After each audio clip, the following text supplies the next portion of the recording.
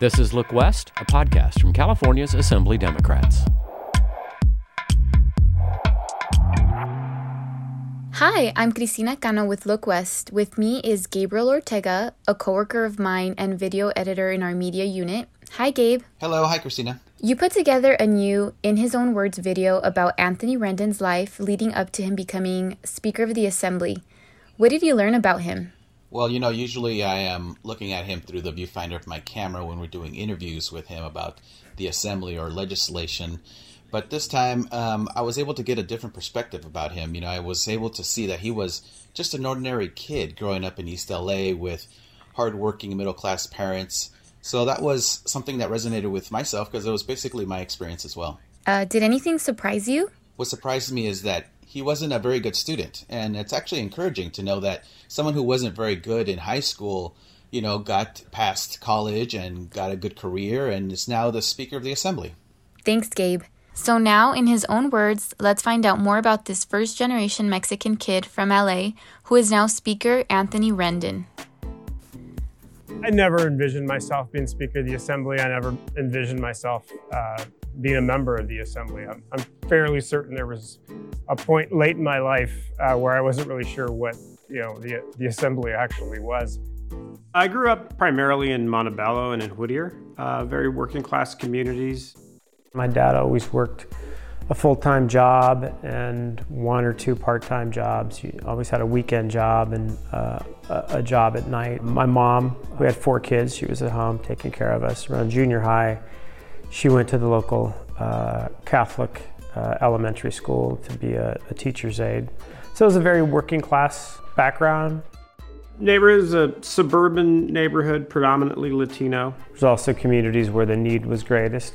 And obviously there was something about those communities that resonated with my personal story, with my family. The immigrant experience is something that I recognized in our own family background as well. It was always interesting around Christmas time in East LA to drive around and to see how people's front yards are decorated. It was interesting to go to cemeteries and see how incredibly ornately the graves in Latino cemeteries tend to be. For somebody who likes community, but who likes art, I found it fascinating. I go to a coffee shop in the district and the owner has this little sort of credo up on the wall and he says, we're Mexican, so we love Frida Kahlo and we love soccer and we love blah, blah, blah, but we all grew up here, so we love the Brady Bunch and we love the Dodgers and all that kind of stuff too. So, there was always this sort of combination of being a part of a subculture within and amongst another culture. I grew up in those communities, so I think I shared a lot of the similar expectations, similar worldviews as the folks who grew up in those communities. I think our whatever shared experiences we had caused me to end up being who I am. I was not a very good student. I didn't have much of an academic background, and I realized I needed to do something different. I never thought I'd graduate from college, and then you graduate from college and you think, oh, that wasn't so hard. And then you get sort of a professional job and you think, oh, I can do that too, and I can pay my own rent, and I can even go to graduate school. There's all these sort of steps that build confidence. I had an older sister who did everything before I did. She went to college first. She went traveling internationally first. She had a professional job first.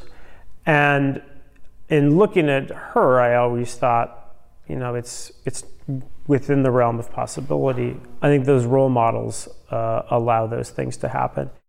I very much considered myself an activist, particularly around issues involving early childhood education, issues around criminal justice reform, also first-time offender, at-risk youth, gang prevention programs in East Los Angeles.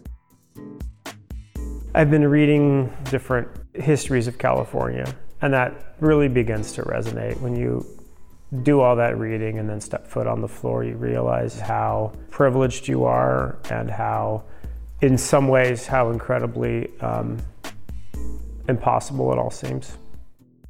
My route was a long one and an arduous one, but it was one that I know other people can achieve. Our thanks to Speaker Rendon for sharing his story with us. I'm Christina Cano with Look West. Thanks for listening.